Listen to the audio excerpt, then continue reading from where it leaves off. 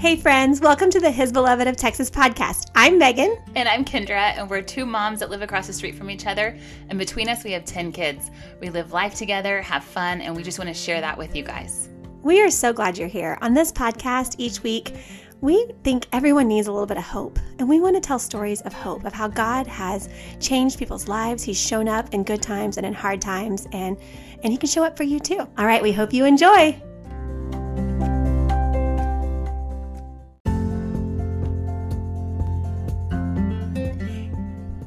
Hey guys, welcome back to the His Beloved of Texas podcast. I'm Megan, and we have such a fun episode for you. So last week was the feast day of St. John Paul II, or St. John Paul the Great, as he's called sometimes, and we got to record a podcast about him on his feast day. How much fun was that? And we invited one of our friends. Her name is Nikki Montecilio, and Nikki was born in Poland, and her family lived there for many, many years, and they got to experience John Paul II when he was just Karol Wojtyła. He was their cardinal, and he was just this light of hope for their family, for their country. And she tells us some amazing stories about him, and they are so much fun. And I don't know about you guys, but one of my favorite things about Catholic social media is when there's a feast day and all of a sudden my Instagram is flooded with images and quotes of that saint. And that's how it was the day that we recorded this. It was so much fun. The other thing that we talk about is the feminine genius. Nikki has a love for empowering women and mothers, and she is a Catholic therapist and works with young children. And she's just learned a lot along the way. And one of the things that she talks about is beauty. What does it mean to be beautiful? And do we know that we're beautiful? Like, what does that look like for us as moms and women to see our own beauty? And we don't really mean external beauty. I heard a priest say this weekend that the level to which you're beautiful is how much you allow the Holy Spirit to work in your heart, because that's what people see. Have you ever seen someone who was just filled with the Spirit and they glowed, like there was a little twinkle in their eyes? Like, that's beauty. And we have to know our beauty so that we can live in the fullness of who God made us to be. And I know that kind of sounds a little cheesy, but we're going to explain it even more. And I want to encourage you to really let that love of the Holy Spirit shine in you this week. All right, I hope you enjoy. Hello, everyone. Happy Feast of John Paul II. Yay! We did not plan that. Jinx. So this is not John Paul II's feast day when you guys hear it, but we are recording on his feast day. And it's just funny the way the Holy Spirit guides us sometimes. Mm-hmm. I feel like we're not always the most, I don't know, like forward-thinking, coordinated. We're just really docile to the Holy Spirit. Yes, let's call it that. We just don't plan anything, because then it gives him lots of space to work. Yes. Well, every time we do plan, it doesn't go as planned. Yeah. It's like, well, our plans are not nearly as good as his plans. Right. So let's just let him plan. Yeah. So anyways, I had this idea a couple of weeks ago when we were thinking about October and all the beautiful saints in October. And I thought, it'd be so great to do a podcast on JP2. And then Nikki came into my life, and we have, say your name for me. Nikki Montecilio. Oh my goodness, Wow. I'm so glad I had you say it, because I was not going to say it like that. how would you have said it? Monticello? I don't know. That's okay. Okay. It's difficult Beautiful. to say. It's because my husband's Filipino. Yeah. Okay. So the Filipino double L is not y like Spanish. It's lia. So it's Interesting. Montecilio. That's beautiful. Yeah, Okay, that well, is I'm glad I had you say beautiful. it. So we were at Mom's group a couple of weeks ago, and Nikki stood up and started talking about how her family is from Poland, which I knew, but I never made the connection between John Paul II and all the beautiful Polish saints and the fact that her family grew up in Poland. And then she started talking about the feminine genius, and I was like, I need you to come to my house in 3 weeks, and I need you to say all of that on the podcast. So it's just beautiful the way that God brought us together on this day. And when we scheduled this podcast, we'd been working through a couple of different days, and we didn't even realize we scheduled it for his feast day. So how much fun is it to sit around Super cool. and talk about him? Oh, he's totally here. Right? He's here right now. And Nikki and I have been going to the Undone conference, which is put on by the JP2 Healing Center. That's true. On his feast day. We get to go tonight. Like, how We're cool going to party is that? hard tonight. I'm Yeah. telling you, This I feel like session. John Paul II is really he's active, and he's part of this. So it's really cool. Yeah. So tell us about yourself. Oh my goodness. Well, I mean, just like your. That's a big one. Sorry, I mean just like your family, your career, that kind of stuff. Yeah, so my family came from Poland when I was about 3 years old. My dad is a professor at UT. Oh, yeah. So he had been here for different kind of like visiting professorships throughout the 80s. So my parents were not brand new to the area, but then in the early 90s, my dad was asked if he could stay and start an institute here and stay, not just visit, but stay. And that was a really, really, really difficult decision for them because our whole family is in Poland and just... if you know anything about Polish people, we're really proud of who we are, and we're really wanting to like reinvest in the country, and so that was just difficult. But they discerned that this is where they needed to come. Wow. And so I was 2.5 at the time. I'm the youngest of 5, so my brothers were all teenagers just like very different, you know, seasons of life. But yeah, so I've actually been in Austin my whole life, and then would spend summers in Poland, a lot of different summers growing up in Poland to be with the family. That's really cool. And just like in the home, like Polish culture is, is supreme.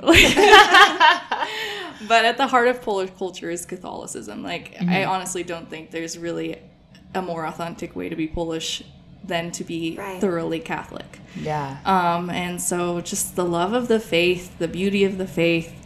And, you know, today is JP2's feast day, and just like, I don't know, I have my mom cultivated in the soil of my heart just a deep love for him, as if he was my relative, because, you know, they lived that and they grew with him, and he was their cardinal and all this stuff, like just all the stories. So, they remember what it was like before he was Pope. Isn't that beautiful? Amazing. Like, I just love that so much.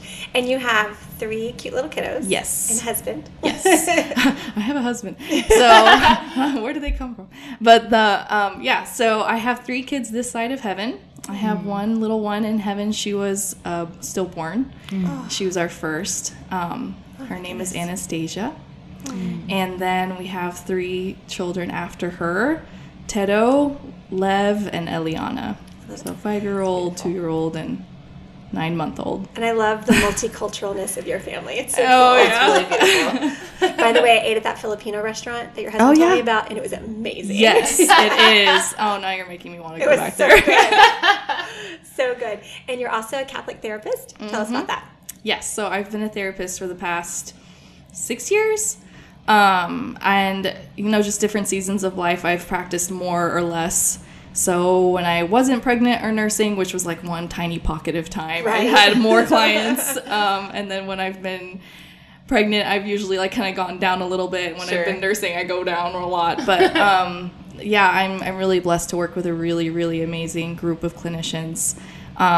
Just really so formative in my life of just understanding the human person and the human heart.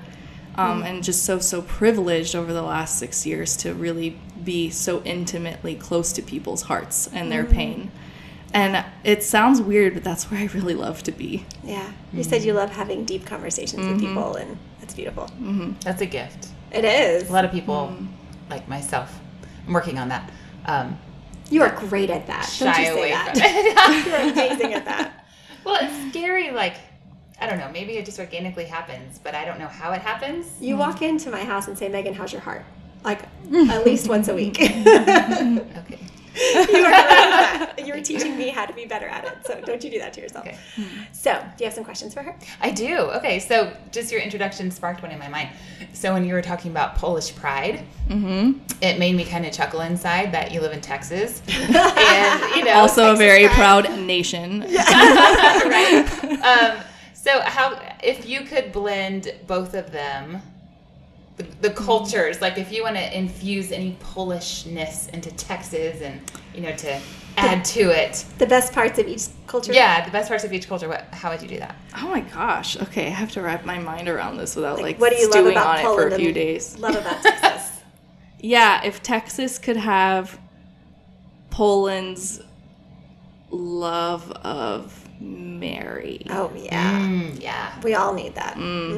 Yes, if Texans loved Mary the way Poland loves Mary, Texas would be like, it's just so on fire. Yes. If Poland, if Poland had Texas barbecue, Poland would be a lot better That's too. good. Perfect. That's That's awesome. Good question. That's good. So I know from what Megan shared with me where your heart is with the feminine genius and all of that stuff, I just wanted to kind of go back into girlhood. And did you have a favorite dress up costume as you were a little girl? Or Ooh, a favorite where did dress your up. imagination mostly I love your questions. go? Like, I never know if it's going to be, is a hot dog a sandwich or something really deep and thoughtful. It's awesome. Okay. I didn't have a favorite dress-up costume, but like my imagination was wild and deep, and I could get lost in it for hours. Oh, wow. My Really? favorite way to play was to play by myself, come up with intricate stories. I mean, are you surprised? Yeah. And just playing like I would play like somebody's entire lifetime. I would act it out by myself. Oh. And I was just doing that my whole childhood. I loved to play by myself, That's so cool. oddly enough. With five. Yes, five but I'm the kids in your youngest of family. 5, and they're Yeah. all kind of older than me. Is So there I a actually gap? spent a good chunk of time at home on my own, Yeah. That's like my little quiet one. time. And so I think that was actually really good. I think that's what the Lord wanted for me. And yeah, and so I wouldn't say dress up, but just like lots of like deep, imaginative pretend play. But I also, probably my favorite toy was my American Girl doll. Samantha. Oh, Like she Samantha. was my child. Which one was Samantha? Essentially. She had brown hair. She was supposed to be early 1900s. Okay. Yeah. And love I all their just stories. Me loved too. her, and I would dress her, and I would just care for her. I was nurturing her. And, I love that feminine doll. genius coming out Yeah. of that girl. I love that doll. I still have her. cute. She's Do you? hanging out in Aw. our playroom upstairs. So That that's is so awesome. sweet. I love that. Great question. I mean, great. great question. Yeah, good question. That's funny. So seeing that it's JP2's feast day, he was a very adventurous person. What would be one thing that he did that you would like to tag along with if you could? Ooh, my brain immediately went to all of those trips he did in the wilderness with the youth. Oh my gosh. Yeah. If I could, I would totally go with him on one of those. Yeah. Do you like being outdoors or with youth or both? Or just with him? Him. outdoors. I think it's just him. Yeah, My family always very much loved hiking and stuff, and so I grew up with that, but I don't think it's a natural love for me. Like I grew to love it because that's what my family was doing. Yeah, but I think just to be able to spend that time with him, and I know he just like spiritually counseled all of those men and women, those young men and women who are about to go out into the world and be seed in the world. Like, oh my gosh, you to have imagine? been Right. like sowed like that by such a spiritual father. Well, didn't they say that a lot of theology of the body and his teachings grew out of that time with those men and women? Like he Oh, I would could sit there totally and see just talk that. about marriage that, with yeah. them and people who weren't married yet. Like he was forming them to Yeah. be these Right. amazing husbands and wives. And Yeah. and then from that is like when God really put it on his heart to write theology of the body. Yes. So cool. I love it. So So cool. pastoral of him. Yeah. Yeah. That's awesome. Yeah, for sure. Okay, last question. You mentioned your toy as American Girl doll. What toy or show or something that's influencing the young girls today do you see as misrepresentative of like guiding them away from their femininity? Does that make any sense? I feel a little bit like a fish out of water here because I have one baby girl. You're- So I actually don't even know. I don't even know what young girls are really playing with these days, but I will say I see a couple of commercials here and there just from the kids that from the shows that my kids watch, my boys. And I'll see like the toys they're advertising to the little girls, and I'm like, what? That's like, what? It's just like, do you believe that in the power of like such and Magic. such magic? And I'm like, no. I was like, can I please shut this off? We were talking about that the other day. Every one of these little kid shows has this dark magic now. Yes. Why do we have to have dark magic? No, and I think maybe that's where I'm supposed to go with this because Yeah. I've seen a lot of really the destruction that causes. Like I've seen that in counseling. Really? It Wow. just is. It's destructive to young girls to pull them into that world. Interesting. And it is very anti-feminine genius because it's really it's not nurturing the feminine genius. It's saying like we're more like this is more attractive than what Jesus has to offer you. Yeah. And so, Wow. Yeah, My Little Pony is all about dark magic.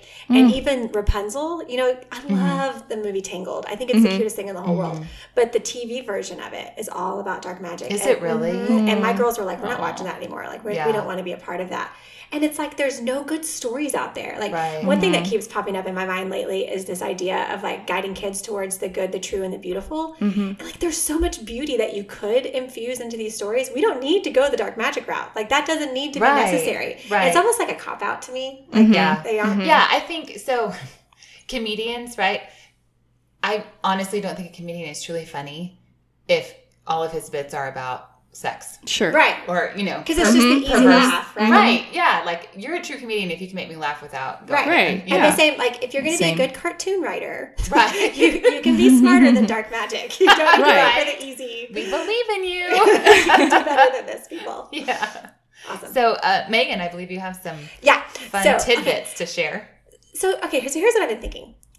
John Paul II, so I was not raised Catholic, right? And I remember when he died. I remember it being a big deal.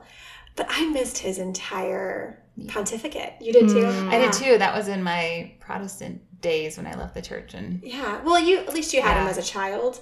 Yeah, but it, Kind of. you know, we went to church because we had to. My parents had the reversion when I was in college, so I They wasn't weren't aware. active. But interestingly enough, Chris, he was his spiritual father. Yeah. I had a deep love for JP2.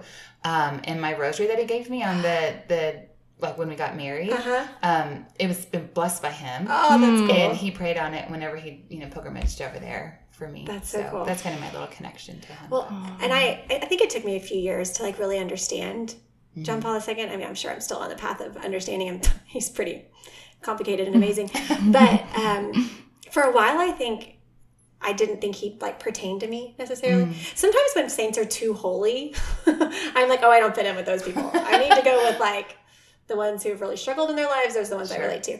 And I kind of just didn't think he was like for me. But then I had this revelation at one point. I think it was when we were doing mom's group actually, that all the ministry that I've loved over the years, youth ministry, women's ministry, even children's ministry, would not have been possible had it not been for him. Like he opened up the doorway for all of this. Yeah. And when I had that big like aha moment, I really felt like he's the one who's been like pushing me all along all these years. Oh, like man. it was like his prayers were guiding me and saying like, you're going to be called to this. Get ready. Like this is where we're going kind of thing. And I just didn't even know it. And I read the book, John Paul II and His 5 Great Loves by Jason Everett. Yeah, have you read that one? Mm-hmm. It's so good. And it's so much good. fun. Like, sometimes you like pick up a saint book or like a Catholic teaching book and you're like, okay, I'm going to work through this. Like, this one, you, like, No, that laugh. one, you just like lap it up. It's, And I'm like it's laughing really good. and I'm crying and I'm falling in love with this man, like his heart was so beautiful and he was hysterical. Yeah. So I thought we could do a little like telling funny JP2 stories or cool things about him. So what is your favorite thing about JP2? Like favorite story of his or anything like that? Do you have one? Yes, I have a really good one. I think you're really going to love this. So when he was a cardinal in Krakow, where my parents were college students, he had... Just that sentence right there. That's amazing, I know. I'm like, wait, what? Sorry. Okay. He had a tradition, I guess, with himself, where he would invite like the groups of youth, so like college students at different parishes, to the bishop's palace to do Christmas caroling together. And my parents' group from St. Anne's Church was invited, and they were there in the bishop's palace. What? And what? yes, yes. I wish I had brought the picture with me, but I don't have it with me. I can show you later on the computer. Show me. We'll share it. That's super So my dad was one of the leaders of the group, and so he was the one tasked with like kind of giving like a short speech to him. So my dad, if you've never met my dad, but he is just gregarious and he's a really good speaker and just such a joy to be around, super charismatic. But he stands up there and he just kind of like something in him went stiff and he just was anxious and nervous in his presence and started to kind of like fumble over his words and all that stuff. And JP2, Cardinal Wojtyła at the time, goes up to my dad, grabs his face and kisses him on both cheeks. No way. Oh my goodness. Yes. And so that my dad was able to finish the speech. And there's a picture of that moment. Oh my goodness. He has such a loving, connected pastoral heart at all times. Like he saw people and loved them in that moment. That is a beautiful story. Mm-hmm. Oh my gosh, I love it so much. That's amazing. Well, they say that like if he was in mass and he saw someone on the front row that was like in a wheelchair or looked like there was something, you know, or just his heart was stirred, he would just like walk off the altar and go down and like and just spend time like face to face. And they're always like trying to keep him on schedule because he was so focused on people that he would just completely throw his schedule off by spending like an hour just sitting and talking to someone. Being intentional. Oh yeah. Yeah, so intentional. Yeah. And the same with Jesus in the Eucharist that he yes, I love some of these stories. These stories crack me up that they I just can imagine being in charge of him, like trying to tell him what to do and why did they try? And why did they like think they could? I don't know. And how would you even try to tell him like what to do? No, Papa, like you need to come this way. Like he just wouldn't. And so they would make him this really tight schedule, and they would even try to like work in times for adoration. And that didn't work because he would just spend hours in front of Jesus in the Blessed Sacrament. So then they started hiding the adoration chapels from him. Yeah. Like, don't tell the Pope that Jesus is over there because if he knows, then he's going to want to go sit at his feet and he'll never come back out. And there's this one story in that book where he was staying in a bishop's palace at, I don't know, somewhere. I think it was in America. And he's walking down a hallway and there was a door to the adoration chapel and they intentionally removed the sign from the door so that he wouldn't know it. I think they like blocked it with like a fern or something too. Like they were just trying to make it look like this is just part of the hallway. Totally non-conspicuous. And so he walks by and points to the door and says, "Did you really think you'd be able to hide my Lord from me?" And then he goes in and spends like an hour until he throws off his table. Yeah. But that was just like his... Yeah. They say he was... like it was almost like superhuman. The amount of time and energy he could put towards prayer, towards study, towards people, towards like all these things. That's what stood out to me was... And that's what I was going to say, was how he's just superhuman. With his intellect, like he could read a book and have someone read him a totally different book and he would be able to completely... do both at the same time. Yeah. Or like write things at the same time that he was having something read. And how many languages did he speak fluently? 7? I thought it was 8. A lot. 9 something. I mean, we can... A lot. And he could have a full conversation while he was reading. And during Vatican II, he was like writing 2 different books while he was in Vatican II. Oh my goodness. His mind was just... Amazing. It's funny that you mentioned Vatican II because that has been pursuing me, I guess you could say. Yeah, just in a different way. You know how like little nuggets are dropped in your path, you know? It's my guardian angel. I don't know. But I think there's this awakening to really dive into the truth of it, of what really took place. Yeah. And where the Spirit was leading. Unearth it. Yeah. Anyways, side note. But JV2, pray for us in that. Right. Yes. Yeah. Well, and so you also talked about how your parents grew up in communist Poland and what that was like. You want to tell us a little about that? Yeah. Oh, this could probably have its own, like, I don't know, series. And this is also, a lot of it are my parents' stories, and they know so many of the details so much better than I do just from, like, hearing the stories. But, so they grew up in communist Poland, and Poland just has a really long history of being constantly torn apart and constantly invaded. And... Well, hold on. What year were your parents born? In the 50s, in the early 50s. So that's post-World War II. Post-World War II. Yeah. I should know this, but... Yeah. Like I should ask that out what is that? Yeah. Okay. And so, communism took over after that. Right. It was pretty, it was just pretty much one regime to from the one next. regime to the next. You know, Poland had been partitioned by 3 different empires for 120 years, and then it was...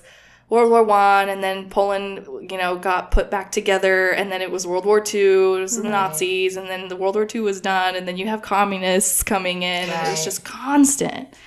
But, like, Poland is so, I don't know, Poland is such a, like, fierce child of Mary. Like, it's just, like, it's fierce. Like, it's not going to give up. Yeah. And if the Polish people ever forget that, then that would actually be really sad. I mean, the saints that came out of Poland alone. Oh, my goodness. I know. I was thinking about, too, St. Faustina, St. Hyacinth, St. John Paul II, the ones who lost their lives in Auschwitz. Like, there's a list. Oh, yeah. And it just constantly goes back and back and back. Kings and queens and religious and all, you know. And so, it's kind of like in the DNA to just persevere, through every hard thing. And so I don't know what the communists thought they were going to do, but, of course they were trying to squelch the faith. Yeah. But the faith was still just, going. And my mom actually grew up in a small village in the countryside of Poland where communism looked a little bit different. There was, in a sense, more freedom there.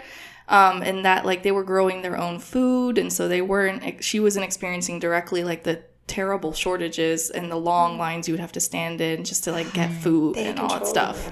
Control over everything.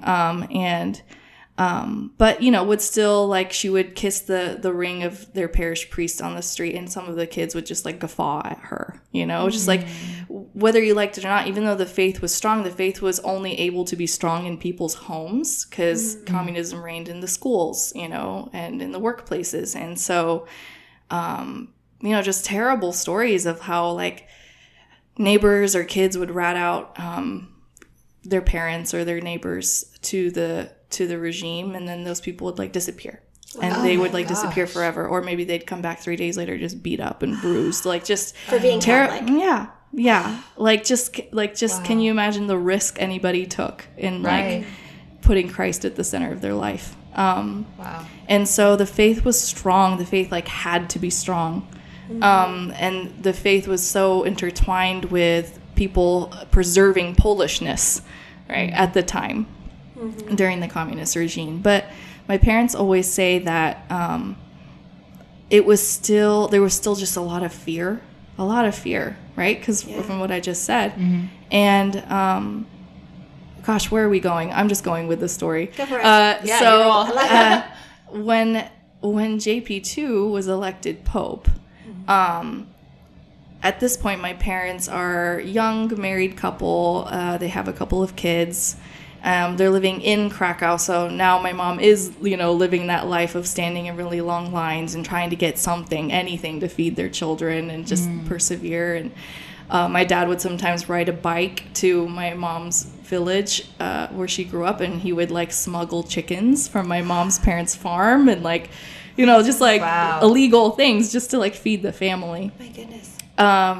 Anyway, so my mom always says that when he was elected Pope, the communists were trying to keep it a secret. They didn't put it on any news outlet or anything, and somebody leaked it and phone calls were just happening. People were connecting each other over the phone and passing around the news. And she said something broke that day. It was like a bubble burst. And all of a sudden people didn't have fear anymore. Wow. They were just let's do this, and so cool. The bells were ringing in all the churches, and the people started flooding the main square and just shouting and cheering, and just my mom remembers that day just being the day that fear broke. Just the change in spiritual authority. And as you know, within a few years, all things considered, not long afterwards, communism fell. And because of him. But he kind of instigated, him becoming elected Pope instigated this massive just breakout from the shell of fear that everyone was experiencing. That's amazing. I can't even imagine a world where the only way you're going to get information is through the news media on TV. And that if they chose not to give it, then you don't get it. You don't get it. And then the way that it would travel, like you said, it traveled by word of mouth. That is so cool. I love that. That's amazing. Yeah. Well, what's funny about it is they say that, I guess the government had control over the church because they had control over everything. And they had the final say of who was elected bishop and who was elected cardinal. And they had a rubber stamp that they could veto, I guess, if they wanted to. And so when he was elected bishop the first time, they vetoed. They chose him. The communist government chose him. Because they thought he wouldn't be a threat because he was so young. Yeah, they were he's easy. We'll take him. And then here, how funny is that he ends up being this light of Papa. hope and what brings them down eventually. It's just amazing. Because also you have to understand that it wasn't like, oh, he's just some Polish guy. Like, no, he was already like the father of Poland the same way that he became the father of the world. Everyone knew him. Everyone really knew him. They knew his teachings, like how he had, and in Polish, instead of like youth ministry, the word is duchpasterstwo, which means soul shepherding. Oh, So like the way I that like he, that word. so the way that he soul shepherded, the youth, that had a trickle down effect on these families. Yeah. Everybody knew him. People in Poland already knew about the theology of the body and NFP, which we have terms for now, but they already knew just like through his influence, like how to start doing these things in Because their he'd been families. going up the The beauty mountain of it. and talking Right. to people about these things for And years. so he Soul was shepherding. he was already the spiritual father of the nation, really.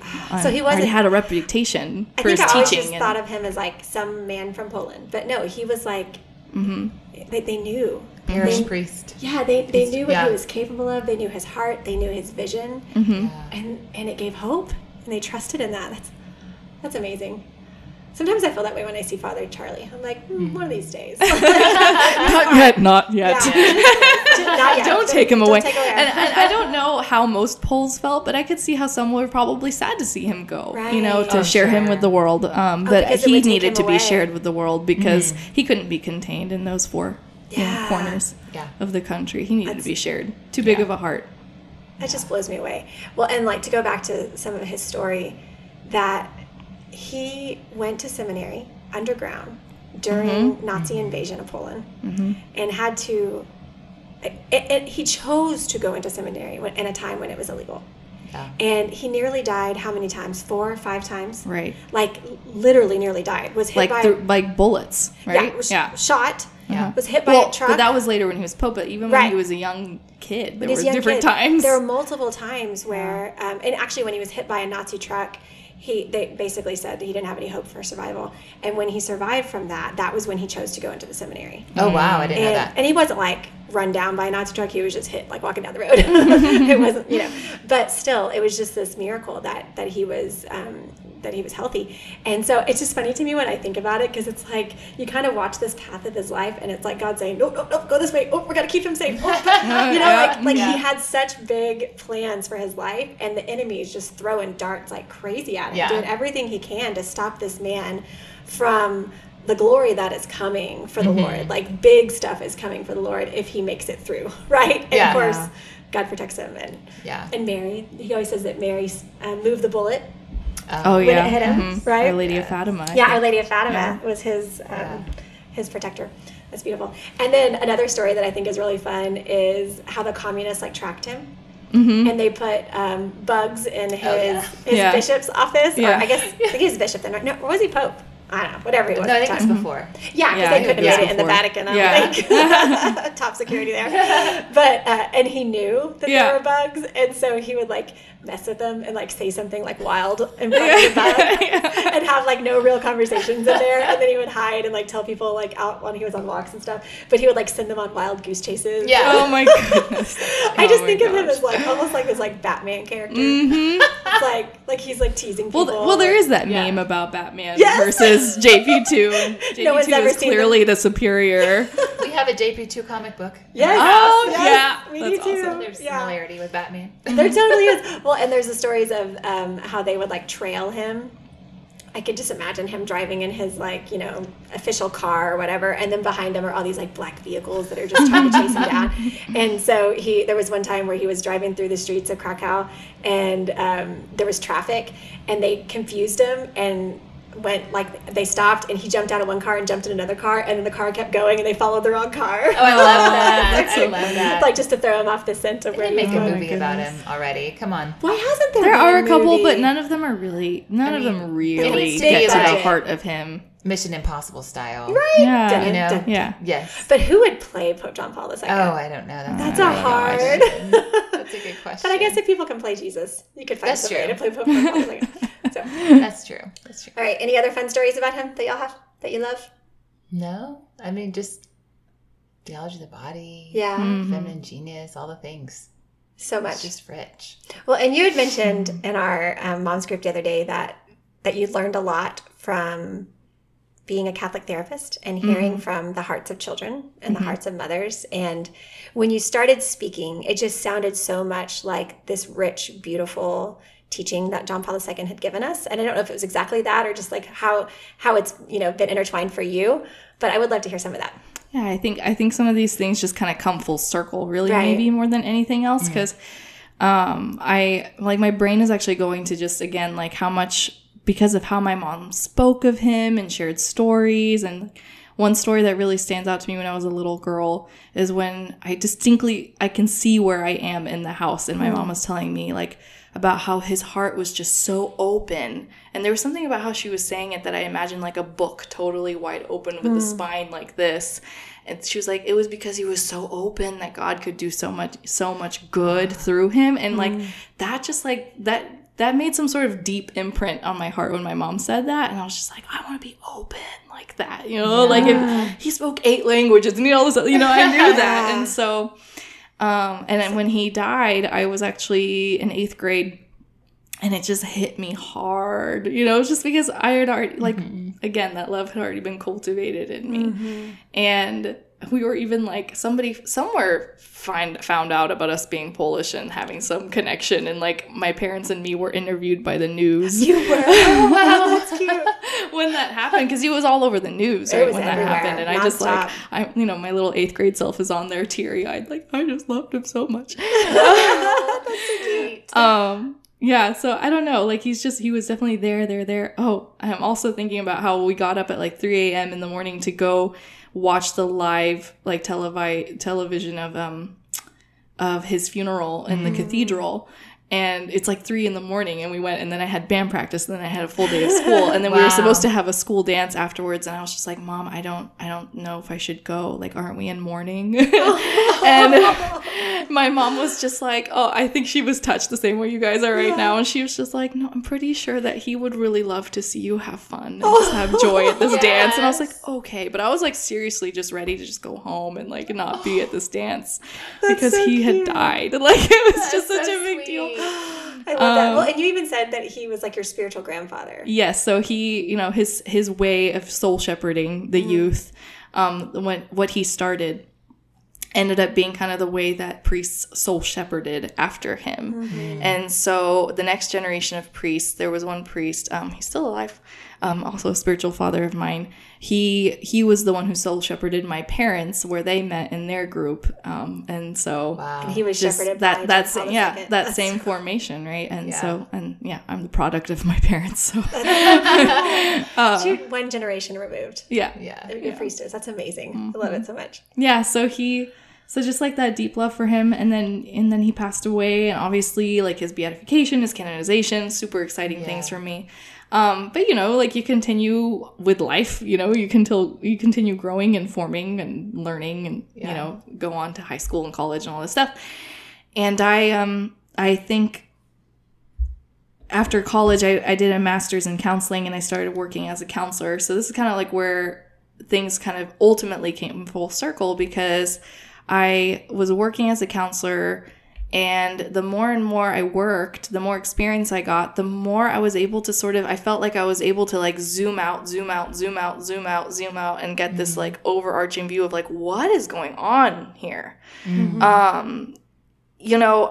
Apart from people's isolated traumatic events, there you can very easily start seeing like, what is the ill like that's like everywhere. Kind of like the common thread. Yeah, exactly. And like, what is going on?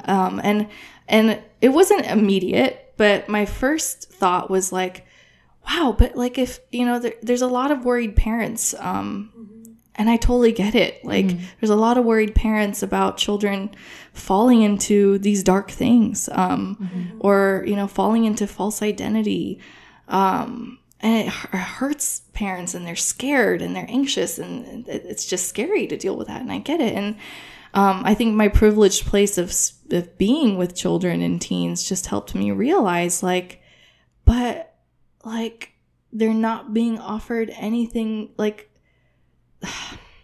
they're not being offered something more beautiful. That's all they know. If what they have isn't very attractive, then the world is going to do its best to Right. find something that's attractive. Like, and I say a quote, something that's Yeah. going to draw them in and give them purpose and give them meaning. And definitely a big part of this was couched in my own experience growing up of just like, I would think about like, Lord, why was I spared from a lot of pain that I see a lot of kids dealing with today? Just blessed to have a mother who was so secure, I think, in her beauty and just her faith that like I couldn't help but want to be holy like her and beautiful like her and good like her. And like the faith in the home, I don't know, just like the world never had any allurement for me. Cause like, it's such like a half answer. It's just not the answer. If a home is beautiful, then what the world has to offer is not going to be interesting at all. Okay, hold on for 1 second. So last night we were at the Undone conference, and they said women have receptivity, beauty.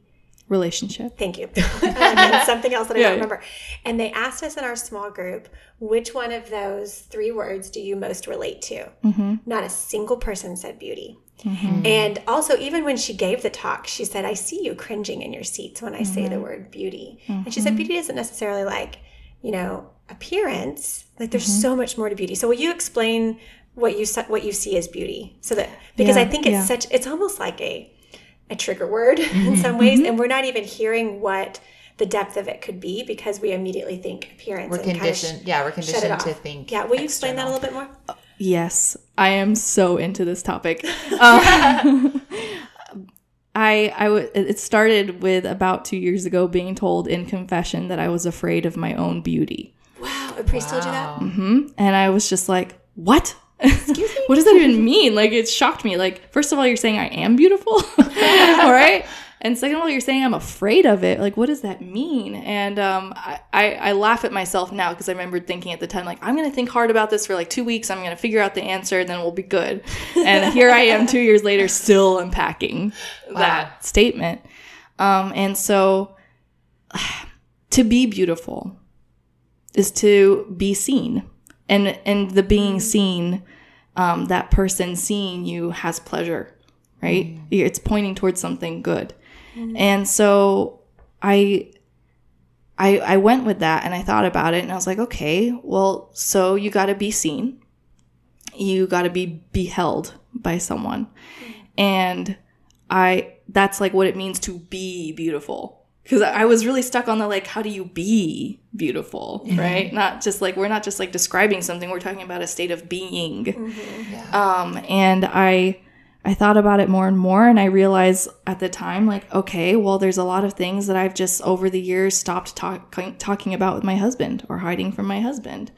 And I think this is part of the answer. And just realizing like, okay, but it's kind of scary to talk about some of this stuff. I don't know what his answer will be. I don't know what his reaction will be. Like, the whole reason I haven't brought this up is because I thought he might like get jealous or be angry or, and that is very intolerable for some of us to experience somebody else's negative affect. And just realizing like, okay, no, but like, so what makes a flower beautiful? Like a flower is beautiful when it's in full bloom. And in order to be in full bloom, it has to turn towards the light and it has to like fold back. And there's something so vulnerable in it. And I realized like, okay, vulnerability leads to beauty.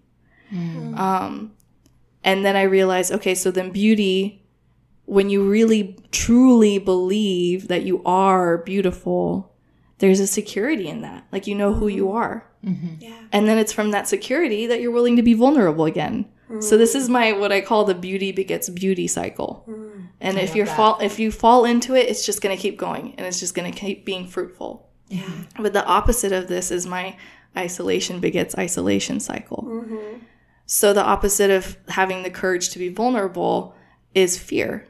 And from that place of fear where we're going to hide and we're going to kind of go in, we become isolated. And then isolation breeds, my brain is my insecurity. I don't know who I am.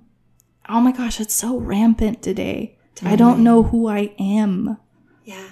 And even when the church says like you are a son or a daughter of God, the enemy is coming in and even saying, well, are you even a son?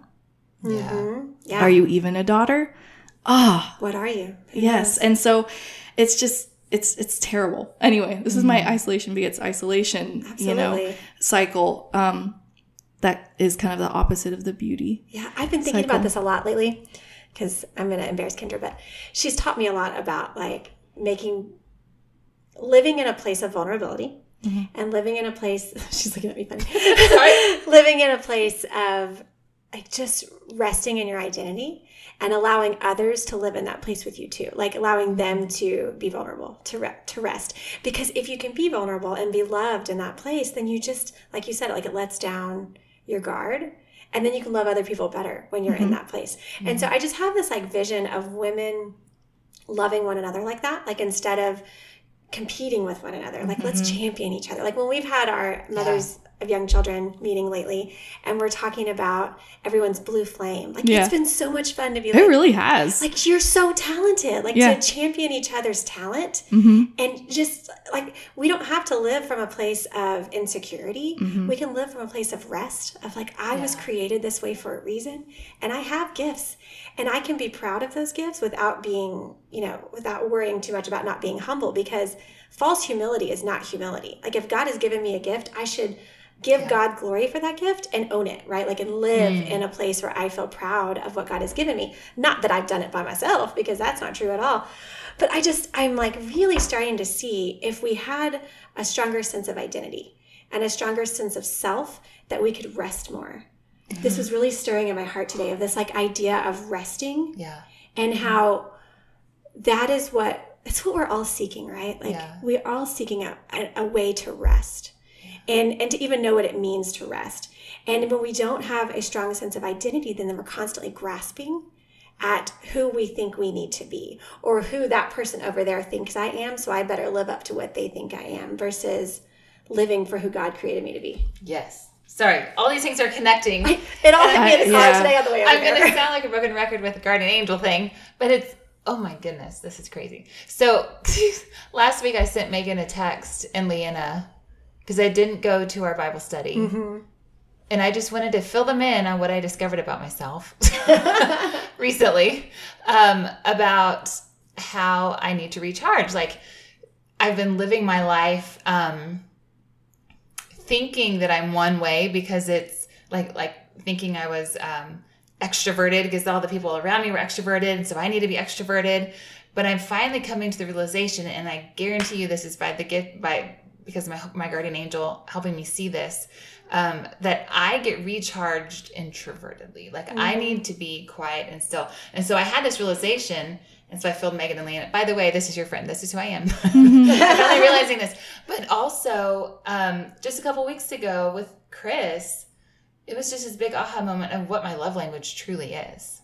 And like I had done the quiz, I had read the book, whatever, years ago, and I thought it was this one. I was like, okay, this sounds good. This sounds like a good one for, probably this or whatever. And it kind of fits with him, and it's been this self-realization. And as I've come to realize that, especially with how I'm able to recharge, I'm able to rest in that and trust like this. Yeah, it's just like the settling into who I am. Yeah. Well, and you said when you had done the love languages in the past, you were almost choosing based on what you thought other people wanted you to be, versus like what actually spoke to your own heart. Yes. It's like this idea of I need to live up to somebody else's expectations.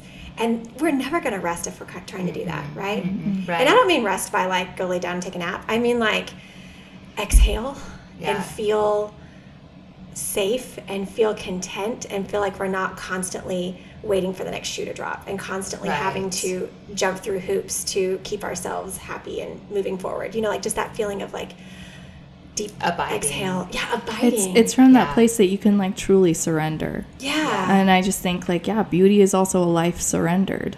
Like you look at like Mother Teresa, she's just like so darn beautiful. And wrinkly as all get out. Like but she's just totally surrendered. Yeah, she's beauty. Yeah. But I love how you said the flower has to turn towards the light. And the light burns. Ooh. It hurts. Ooh.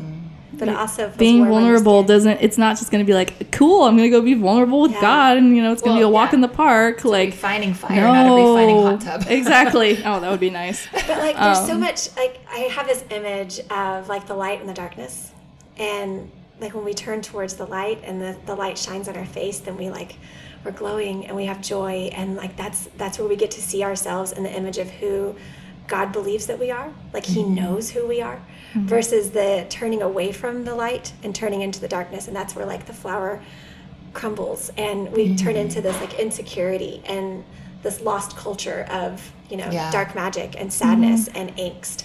Like, I just love that image that you just gave us. It's beautiful. So to kind of like, I have like a million thoughts, but I'm going to try to like zero it down.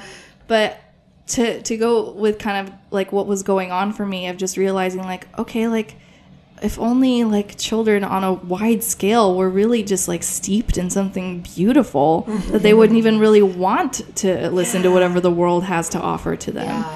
And the more and more I looked at it, and I really say this from a place of love, not from a place of judgment, the more I was like, do these moms actually believe they're beautiful? And just realizing like, I don't know if they do. And if you don't believe it, if you don't know it, like your child senses that, like knows that. And so it's just so like, it's very much on my heart right now, and I don't know exactly where God's leading me with it and where we're going to go with this, but just the idea of like, moms have a mission to be beautiful, and if they really knew their beauty, the world would change. And the enemy is attacking us there because he hates life, and he hates that we can create life and that we can nurture life and hold life within us physically and spiritually. And so he is going to get us, and he's going to tell us we are not beautiful. He's going to tell us it's not worth it. And that's going to trickle down to our kids. Oh, I love that so much. Well, and knowing, I think it goes back to that abiding piece too, of like, we can't muster up our own beauty necessarily. We can't muster up our own ability to be, like to not be insecure. Like, we need to feel the light of God shining on us. It says like, you are mine. You are my beloved, and I created you, and I adore you. And the rest of the world, that's lies. That's lies that are coming into your mind that I never intended to be there. And like, having the ability to turn to Him, and then one at a time throw those lies out of our mind. Yeah. I had a really cool experience with Esther not too long ago. So I just truly love spending time with Esther. But with 6 kids and everything, a lot of times I have to say, no, I can't this time, or are you available? And she's not. And, we just miss each other so much. And our calendars, our schedules miss each other. And I miss her too. But I was just messaging her and just letting her know, like, just apologizing for, because I want her to know how important she is to me. Right.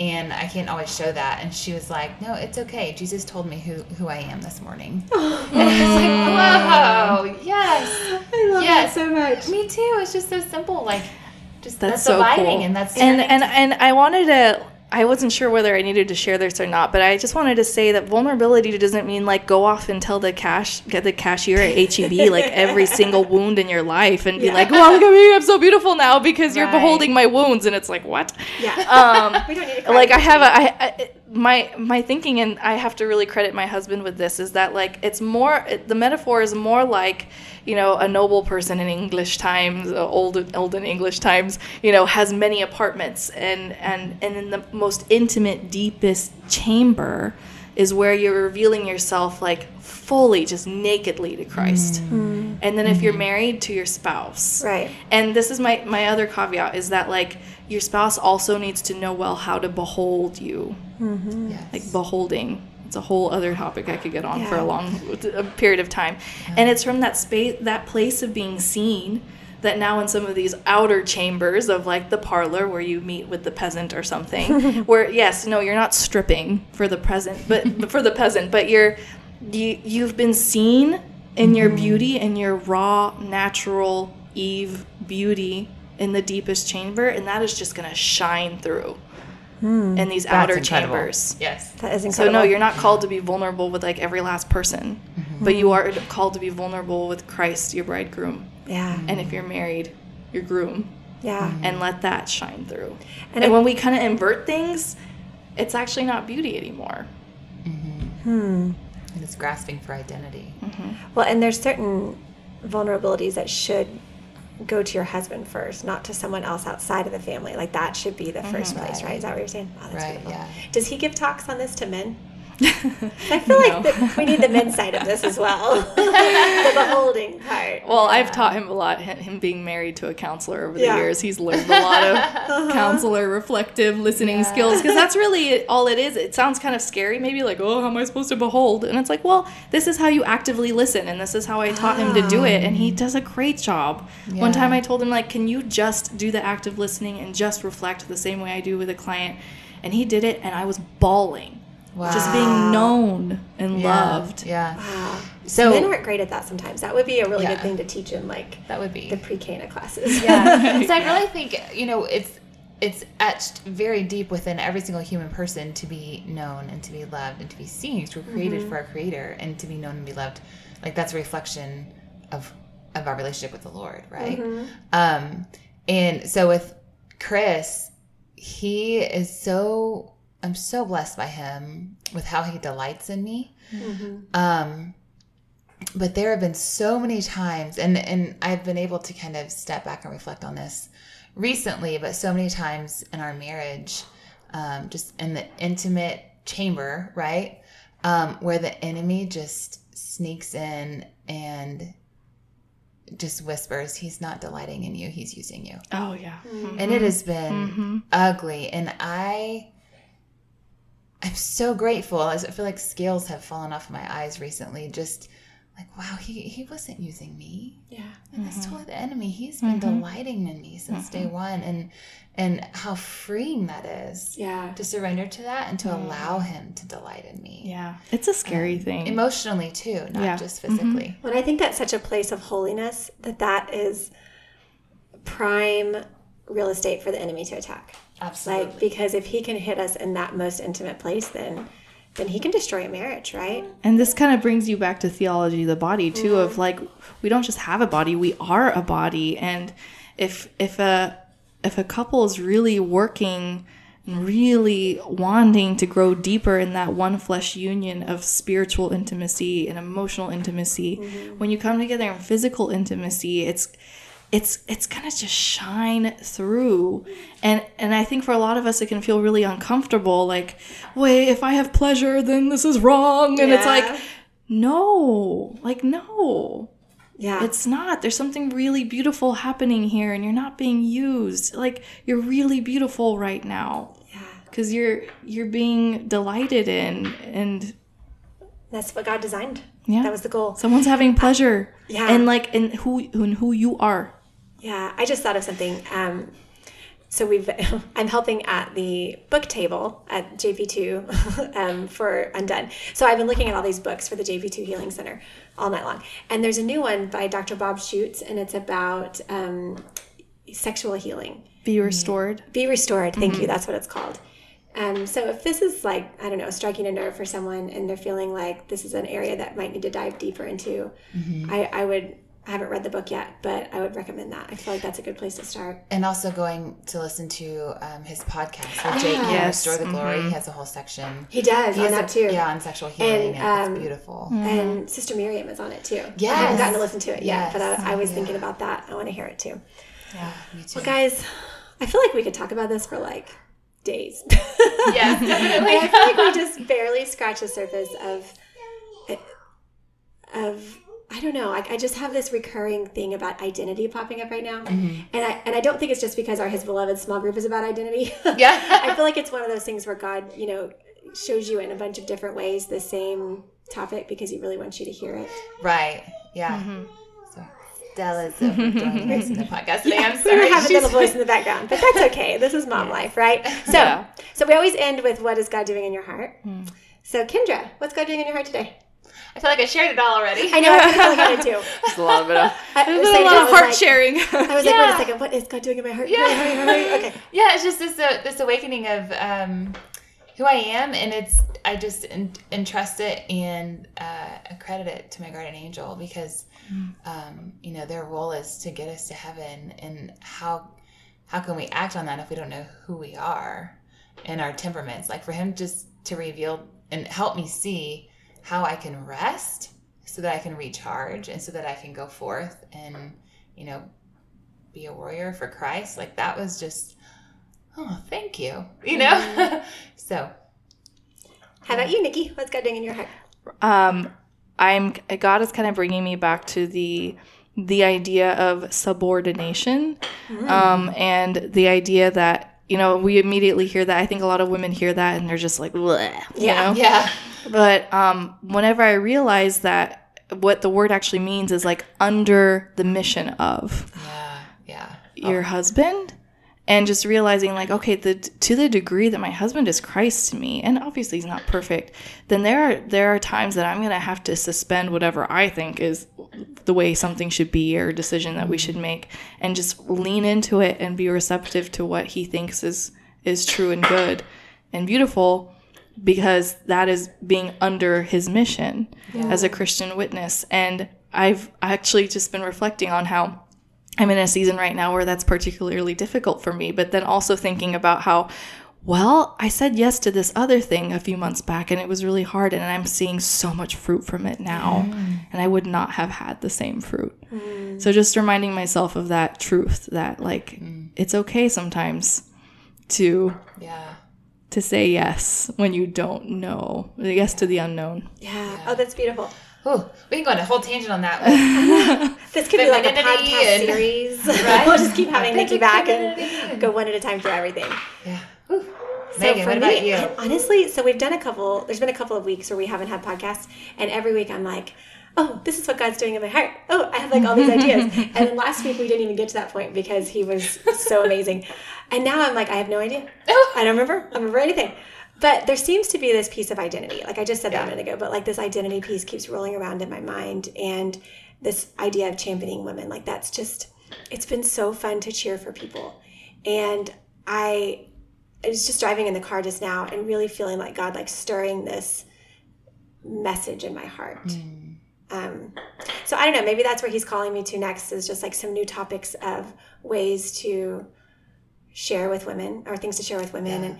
And I also have one on my heart too, that is talk for married couples or for engaged couples, I'm not sure, or both, I don't know, of what it means to really live out that vow in sickness and in health. Because we lived that more than I ever thought we would this year. And not even just like sickness in the sense of like weakness or, ill, but like there was some real serious depth to pain that came along with that sickness. So I don't know. I feel like God's just really stirring my heart in new ways and teaching me some new things that maybe I'll get to share one day, which is super fun. That's exciting. That's exciting. All right, guys. This is lovely. I love Thank having you so much for around. sharing your Thanks heart, for Nikki. This is having me. great. And I think Good that to John be Paul back. II is very happy with us today. I think so too. I think he really enjoyed this. Go and have some fun today. He's quoted as saying, I have a sweet tooth for song and music. This is my Polish sin. I like that. I want some pierogies. Is that what Be he said? not afraid. Yeah. No, that's fun. I also heard him say that if praying is singing twice, then when he sings, I said that wrong. If singing is praying twice, that when he sings, he only prays once. He can't sing apparently. I don't think that's true. I literally just heard him sing the Our Father earlier today, and I was like, what? That's It's funny. got a Well, beautiful voice. Apparently he thought he didn't have a beautiful voice. That's funny. Are you fluent in Polish? Yeah, I am. Yeah. Will you For the speak- most speak part. some for us? I'm more of like a conversational. I never Okay. went to school in Poland, and Yeah. so. But for her kids, when they learn how to potty train, they use Polish words so that nobody knows what they're saying. Oh, I love Yeah, that. we're just like openly talking about pee and poo out in public, and nobody knows, so that's good. But didn't we hear it sounded like shoe or something? Shoo shoo. And so I was like, It's like pee. She was like, they're going to go into the nursery and then say shoo shoo, and they're going to think they're like talking about their shoes. I was like, no, he needs to go to the restroom. Isn't that cute? Cute. That's awesome. Well, you were such a joy. Thank you so much. Yeah. Thanks. All right. Bye, Bye, guys. everybody.